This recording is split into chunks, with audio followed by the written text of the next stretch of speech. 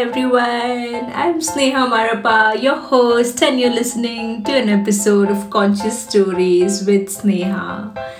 It's also the first episode as Conscious Stories.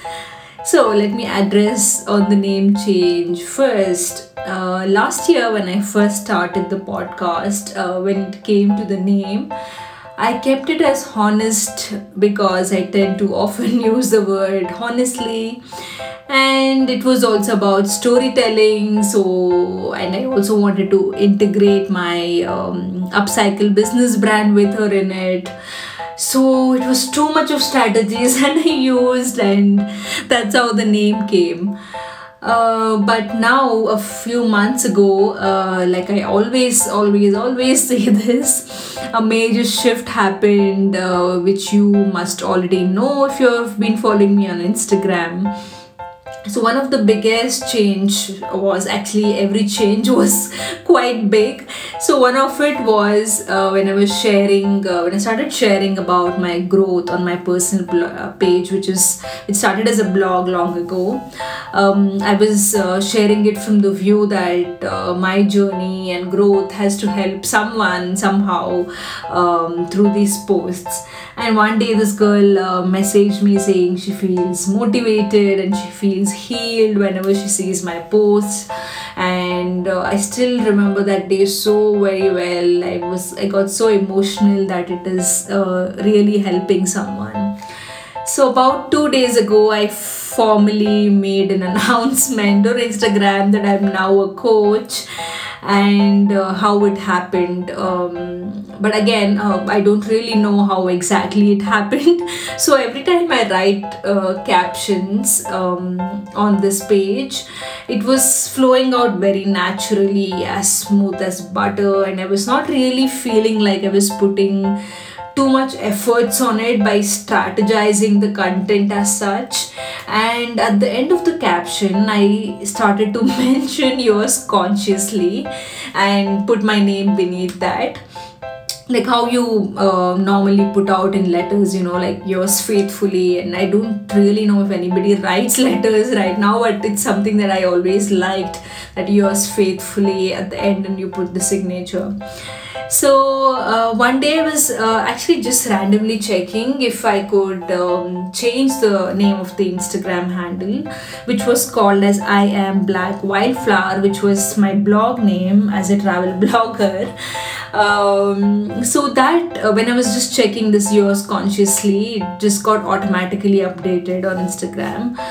And recently I even had, since my website also was called as I Am Black Wildflower, I want to change it to yours consciously, and that domain was not available, so I had to put it as yours consciously. Sneha.com is my website now. So I just changed the Instagram handle to the same thing as yours consciously Sneha.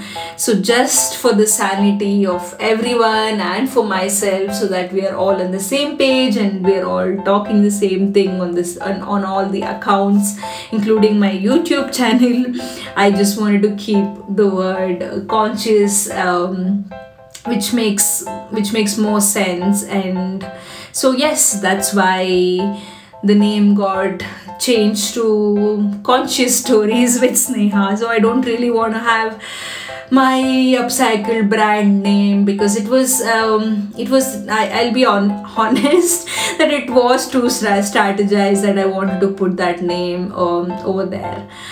So yes, since I've clarified on the name change, I will get to the real talk about today's episode. As you can see the title, it's about Mother Earth, it's about environment, it's about nature, and how that environmentalist in me, which was always there, like I always thought since I was a kid. So anyway, like I've mentioned in the earlier episodes, most of my childhood was spent in my village, so I developed a very close relationship with the nature, with earth, with the mother earth, with the Gaia. Apart from the galaxy, stars and universe, which always excited me, like I said in the earlier episode, in school, topics like pollution, different types of them, like air pollution, water pollution, how are they caused, and ozone layer, and how does ozone layer gets affected due to all of these chemicals that's being released. These were also like the most interesting topics for me as a kid, and I think that's where that environmentalist in me was coming out. I still remember when we bought the refrigerator in my house for the first time. I told my mother that these machines release harmful chemicals that creates hole in the ozone layer, and I always preached everyone to throw garbage in the dustbin. I would never let anybody throw anything from outside the bus if there's anybody doing as such, and I never used to do it. And I would always not in a aggressive way, but I would always advise people to throw everything in the dustbin. And at that time, there was plastic was not as much as for big issue as much as it is now, but littering always was, and I think it still is the same thing. Like I said, since I was brought up in a community, there used to be, we always hung around together, so it was quite easy to tell people to keep the surroundings and the locality clean. There was we would always throw the garbage only at the designated place. So right now, when I'm like thinking about not just right now, even many years ago when I started my traveling days as a blogger in 2016, my thinking was always towards keeping earth first. I would only choose the places where it's sustainable, where the owner of the place is an environmentalist, or if is doing some work towards nature, and there's like some kind of system followed in the place with respect to garbage. All of these conditions, only if it is satisfied, I would choose a place to travel. Otherwise I wouldn't stay in those places.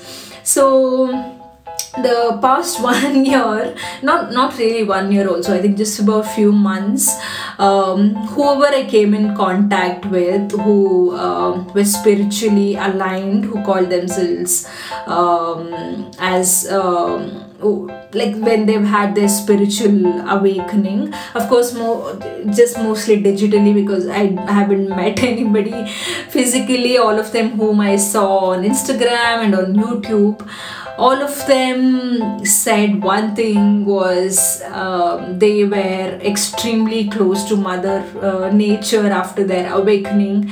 And I kept wondering which means that I was always spiritual since I was a kid. So this is when I realized that, we are all spiritual beings when we are born. As kids, of course, we don't really think from our rational mind. I think this is why they always say that kids are like God, because if I remember everything that I have told so far in the podcast episodes, or even just generally whenever I think, anything that I have felt connected to so much as a kid is what I've been like driven to do a lot more for the past few months, whatever that I'm doing right now, with respect to philanthropy, with respect to animals and everything. So yes, I think all of us, I believe that all of us are spiritual beings when we are born. It's just that the conditioning starts after we reach a certain age, and then conscious mind takes over, and then we forget everything else. So anyway, let's keep that for some other day. Um, One more thing that was also very common was I have always loved animals. Even though my mother never let us keep any pets, I was always drawn to animals, any even insects, even small insects, birds. I was always drawn to it, and of course, I'm sure there was influence also because I was mostly spending my time in the village, and it has happened the other way around too. Animals always get attracted to me. So whatever I'm going to share the next few minutes, it might creep you out, so I'm already saying sorry in advance. This particular animal specifically has always been attracted to me, and that animal is snake. So, whenever I used to be in my village when I was a kid, I've always spotted them. I've always spotted everywhere I've gone. I've actually seen them dance also. I've seen the skin shredded so many times everywhere. And this led to so much of fascination in me about snakes. I used to always say that I want to have snakes as pets one day in my life. And I just remembered, in my school I used to have the my classmates used to call me Snake because my name is Sneha. They used to tease me by calling me Snake. And I remembered one more thing. I used to always with the eyeliner, I used to always put my bindi in the form of snake. As I'm recording, I record my podcast in the puja room because I like the ambience as it's small and I don't really have any mic. I record on my phone, so I want the sound. It's more like a soundproof place. So I'm sitting in front of Shiva's photo and I'm looking at snakes looking at me. So anyway, this was not part of the storytelling that I wanted to share, but it just came out. So just before I became an entrepreneur, I used to work in this school which was located in the mountains, and of course there was snakes. Definitely there were snakes because it was a tribal village and I attracted them even there. I'll close the story as soon as I can because I don't want to creep you out anymore, if you haven't already. So the first time when I saw the snake over there, it was a juvenile one, and guess what? It was under my skirt. Yes, it was under my skirt when I saw it. And the second time, this is the most interesting one. The second time one, I had just come back traveling from another city, and I was extremely tired. I just wanted to sleep. I switched off the lights. I went to bed. In like few seconds, I heard something fall on the floor, like thump. I put on the torch from my mobile and I saw a snake which had just fallen off from the roof right opposite to my bed. And guess how lucky I could have been.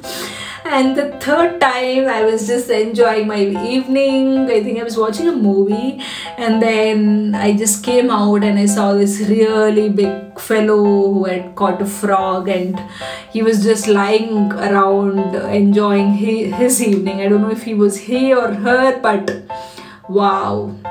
So yes, those were all my snake stories. As you can see, I'm like quite excited by sharing it. That's how fascinated I am with snakes.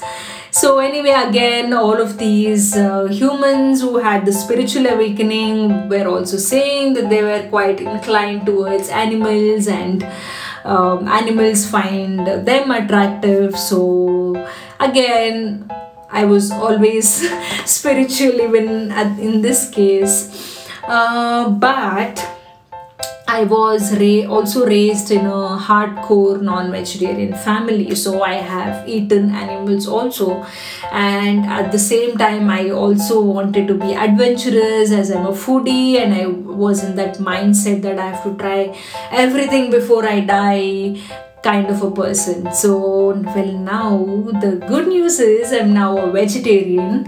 Again, eating non-veg actually was not something that I was always called to. It was not something that I was feeling like that is something that is I'm missing in my life.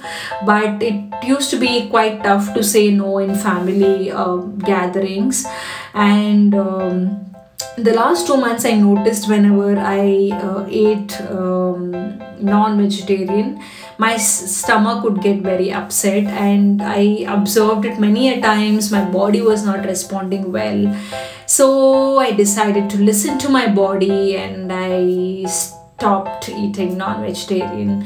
So again, about this, my grandmother raised a of good number of chicken. At the same time, we actually cut them and we ate them too. So I've been on both the extremes. I have felt and experienced the presence and playfulness of chicken. They're quite friendly creatures, and I have so many nice memories of playing with all of them. And I've watched them lay their eggs. I've watched the baby chicks come out of their shells. I've also at the same time witnessed their head being chopped off. I've collected their blood, and okay, I'm not going to get there into detail, but right now I've come to peace with it. I have decided to just live in the memories of playing with the chicken. And again, this is not the first time that I have decided to go vegetarian. In my college days, I had attended this workshop and had seen this video of cows being slaughtered, and I had gone vegetarian for about 2 years. And then I went on a trip to Kerala and I saw this yummy fish, and I just got tempted and I switched it back. But this time the change is for good. I definitely am not going back on that road again. I know for sure that my body is not accepting it anymore, and I don't feel good about it at all to eat an animal unless I get stranded in an island like Tom Hanks in Castaway. Hopefully, you all have watched the movie. You can understand the reference if you have watched. Yeah, so this is what I wanted to share today, and I also wanted to talk a bit more on how I overcame the climate change. That's where this was going, but I think we have reached we've spoken quite a bit, so I'll end this episode for now. I'll keep the climate change trauma on how I went through it and what happened, and how I'm like peaceful now and don't get triggered about climate change news. I'll share that all in the next episode. So for now, it's me, Sneha, signing off. I'm really sorry if I script you out on this next story. But on the other hand, if you enjoyed listening to the podcast, let me know. I am quite active on Instagram. You can tag me on Instagram, or you can message me if you enjoyed the episode. I'll put up all the links on the show notes. Thank you so much for listening, and I will still say honestly and consciously lots of love and hugs to all of you.